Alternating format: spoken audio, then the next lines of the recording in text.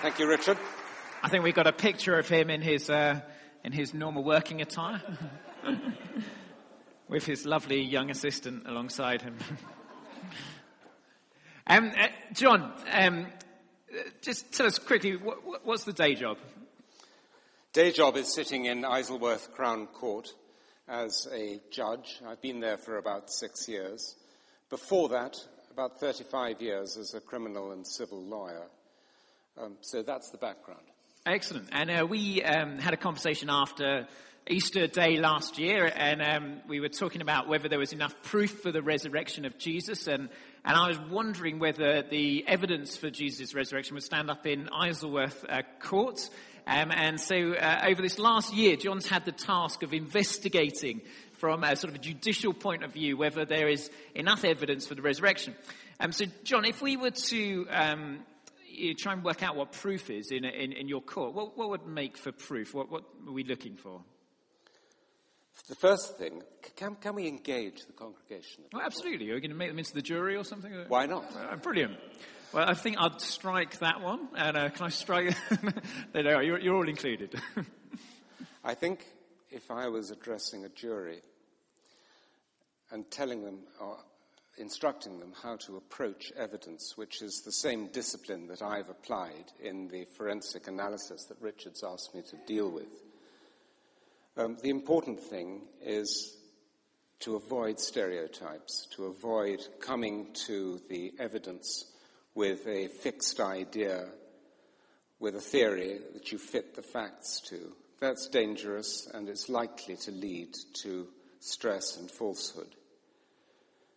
Keep an open mind, and that's essential for a jury, and approach the analysis of the evidence coolly and dispassionately, ignoring any comments of the judge, which might seem to be pushing you in one direction, or indeed, perhaps not ignoring, but paying due respect to those of Richard.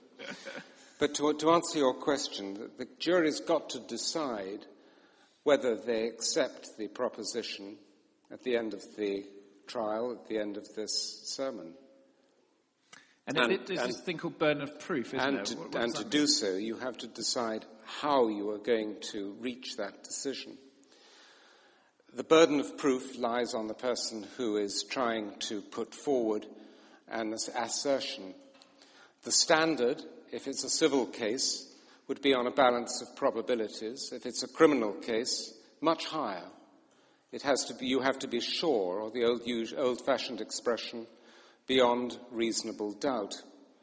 The standard varies, therefore, on the gravity of the matter which is being considered.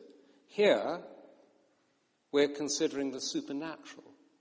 My goodness, the standard has to be high. It's a very high barrier before you could be satisfied that what is contained in those four Gospels is correct. So a high standard for something supernatural, and we have some evidence that we're going to look at, in particular from characters called Matthew, Mark, Luke and John. I think we've got a photo of them we can just flick on. We took this photo a couple of millennia ago. There's Matthew, Mark, Luke and John for you, exact representations, I'm sure. So John, we come to the jury then, and they were to consider the evidence from these witnesses and others that we'll present later. What do they need to do when they're weighing the evidence? What does the jury need to do? First, you've got to remember you're looking down through the misty period of history. 2,000 years has passed by. And therefore, you've got to look very carefully at the particular evidence to see whether it's mutually supporting. The evidence we're looking at circumstantial evidence, the evidence of what was actually happening at the time, what were people reporting, like the tearing of the curtain of the temple curtain, the temple curtain. From top to bottom. Yeah. Hearsay evidence, that is what the people who were writing the Gospels gleaned from other people, even contemporary hearsay evidence, and direct eye evidence, eyewitness evidence as well. There's an enormous amount of evidence in those four Gospels, which is what I certainly concentrated on. Now, one thing I found really helpful, John, when we were talking, was that you were talking about what we've sort of called laminate theory, which was sort of a layering of evidence. That's an image which I use with my juries. Okay. How does that work then? Well, circumstantial evidence can be very convincing evidence, very powerful evidence, where you get 4 or 5 pieces of evidence which interlink. What the image that I use for jurors is, imagine a piece of plywood. You have one thin piece of wood to start with. That's easily bent, easily broken. But apply another piece of wood of the same thickness and glue it to it. Then apply a third and a fourth piece. By the end of that exercise, you have something which is very robust and strong. The only caution is that you mustn't force the evidence to fit a particular pattern. But if you get that lamination of evidence, it can be very convincing indeed. And I find that here when I'm going through the Gospels. So if it's a bad jigsaw piece, we can't squeeze it into the puzzle. If you do that, you start again at the beginning. You have to start again, you got it wrong. But if we can find bits of evidence that on their own might not carry the whole weight, but together seem conclusive, that's the laminate theory. So let's have a quick look then at some of the flashes of detail that we get in the Gospels, and our jury may be familiar with them already, but we've been chatting about the Marys and how the accounts aren't necessarily identical between Matthew, Mark, Luke and John. And to a layperson, John, the fact that some of the Gospel writers seem to say slightly different things might be you might be suspicious of that. You might think, well, they're making it up. How come the details don't exactly match? But two points. First, they are not identical accounts, so they're not parroting from the same hymn sheet. That's significant. But also, some of the detail is so exquisite. The description, for example, of the angel when Mary first comes, slightly different in the Gospels, but this amazing character, young man dressed in lightning, or looking like lightning, sitting on the stone of the tomb. And then there's another account where there are 2 angels, identical clothing, looking like lightning, an extraordinary description, where they're sitting on either end of the tomb itself, moving within the tomb. I find it convincing. I don't find the fact that there are slightly different accounts in any way undermines the basic theory. And there's lots of those sort of details, aren't there? There's the centurion running away, Jesus' garment, which fulfills prophecy by not being stripped. There's the darkness covering the land, and that was for 3 hours in the middle of the day, from 12 till 3. And people would remember that. That's not a freak thing. That would be something people would remember. And the temple curtain obviously would have been an utter scandal that was broken. And his side was pierced, no bones were broken. When apologists look at the evidence for the resurrection, they normally come to 4 different things, John. And maybe we could go through these. The first is Jesus' death and burial. Can we show that he actually died? Can we show that he was buried? The second, the discovery of the tomb. Then the post-mortem appearances. He appeared to 500 people at one time, according to one account. Well, let's deal with the first point, whether he actually died. I think it's Luke's Gospel, there is the account of the centurion told to take the body down, but to ensure that the body that he's taking down is dead, he uses a spear to strike the chest. And from the chest comes water and blood, which is what one would expect physiologically if somebody was dead. But there's also evidence, which I think is quite convincing, when Joseph of Arimathea goes with the witness, and John identifies the witness. This man Nicodemus, as if, I know that man Nicodemus, so do you. Go to him for testimony. And what does he do? He goes to the tomb, he prepares the body, he anoints the body with perfumes and with herbs and spices, and wraps the body in linen. You don't do that if the body is still living. No, you'd wriggle out the way, wouldn't you? It's convincing. And both those characters, evidence. Joseph and Nicodemus, are actually members of the ruling council that sentenced Jesus to death. So something quite extraordinary must have happened at his crucifixion to have these two people who would have been there when lots were cast to kill him to actually be the ones tending to his body. So his death and burial, there's other evidence of his death, of course. We'll come on that when we look at swoon theory a bit later. But the empty tomb is the big dilemma of history, isn't it? There's various historians who could say that say that the empty tomb is one of the most historically attested facts of the first century. And if you looked on your Facebook feed this morning, as I did, I saw pictures of people queuing up to go to the Garden Tomb this morning, 2,000 years later. Multiple sources in the New Testament and even outside point to an empty tomb. But John, what's most interesting about those accounts, the first accounts of the empty tomb, is something that wouldn't be a shock at all in Isleworth Court, but in the first century was an absolute scandal. John, the first witnesses to the resurrection weren't people who could have appeared in a court if you were a first century judge, because they were women and their testimony wasn't allowed. Why did their testimony, do you think, make its way into the Gospels? Because it was so convincing. And if you read each Gospel and hear the description of the women and their reaction, Mary Magdalene and the other Mary, the expression certainly used in the translation that I was reading was bewildered. And Mary is catatonic in horror with what has happened and what she has seen. It's what I described as an moment.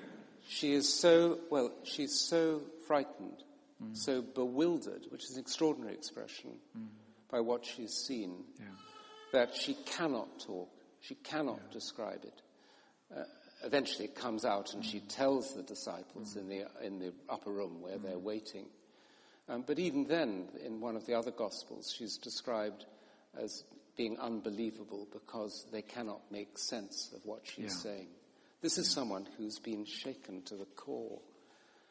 Another piece of evidence adding to the laminate.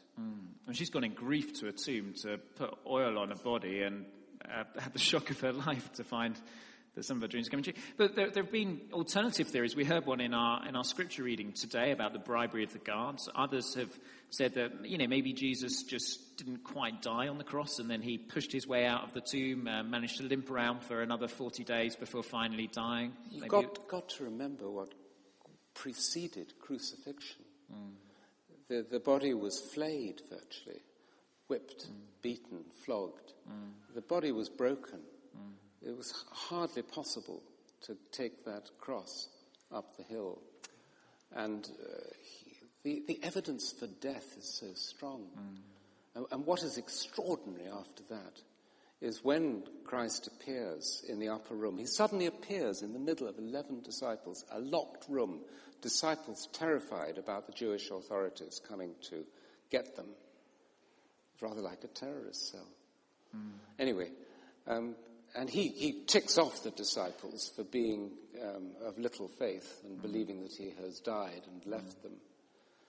But there he is, corporeal, body-like. He shows his wounds. Later it's Thomas, but the first time that he goes to that upper room, what does he do? He ends up the evening eating boiled fish.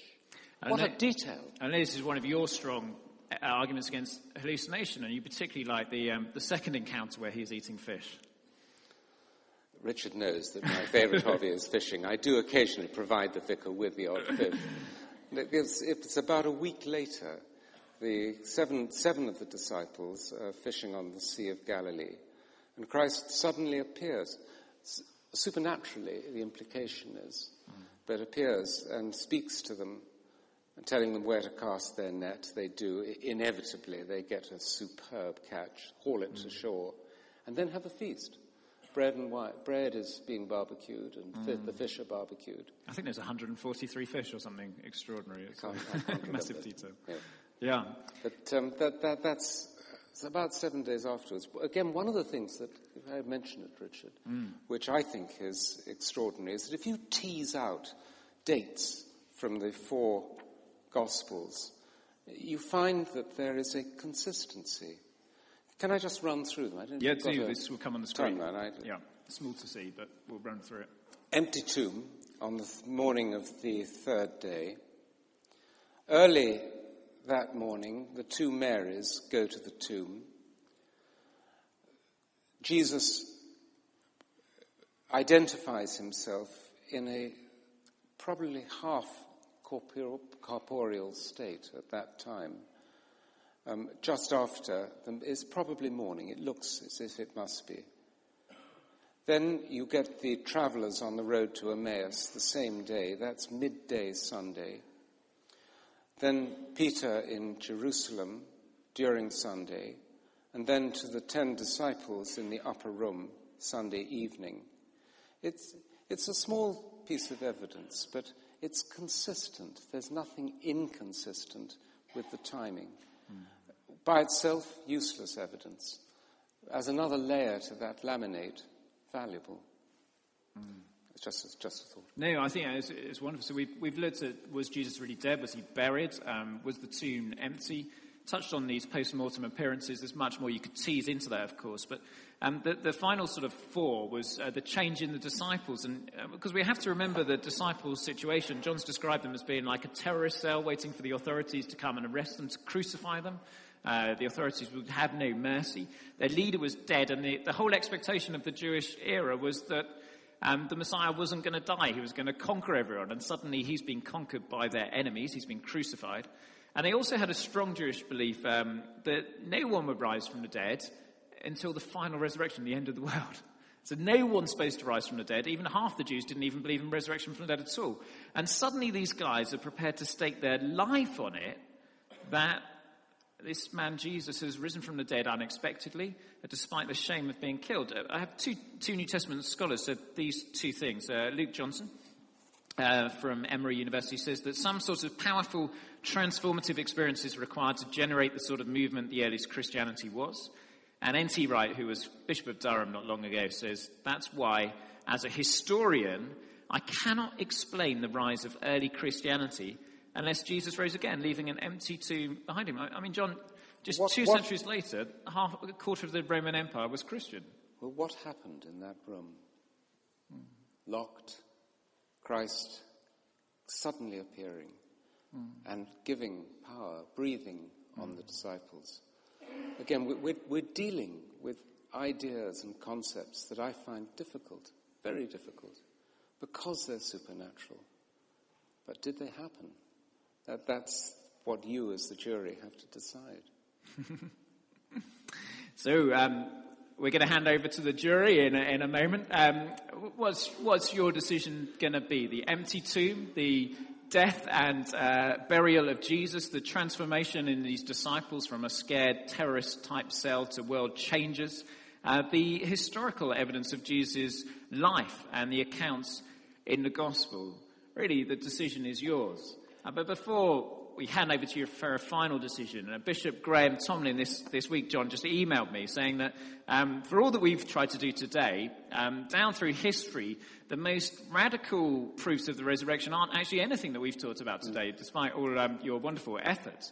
He said that in the 4th century, Athanasius, one of the great Christian heroes, looked around at people around him and said, his life's changed, her life's changed, his life's changed, her life's changed, his life's changed, her life's changed. Hey, many of you, your lives have changed. You ask me how I know he lives, says the old hymn. He lives within my heart. And in many ways, possibly the most convincing proof, I think, in 21st century West London, it is not necessarily historical evidence because we're very bad at assessing up truth and facts. But the reality of the people sitting next to us in the pews or our own story of what God's done in our lives. Judge John Dennis, thank you so much for being with us and all your work this year.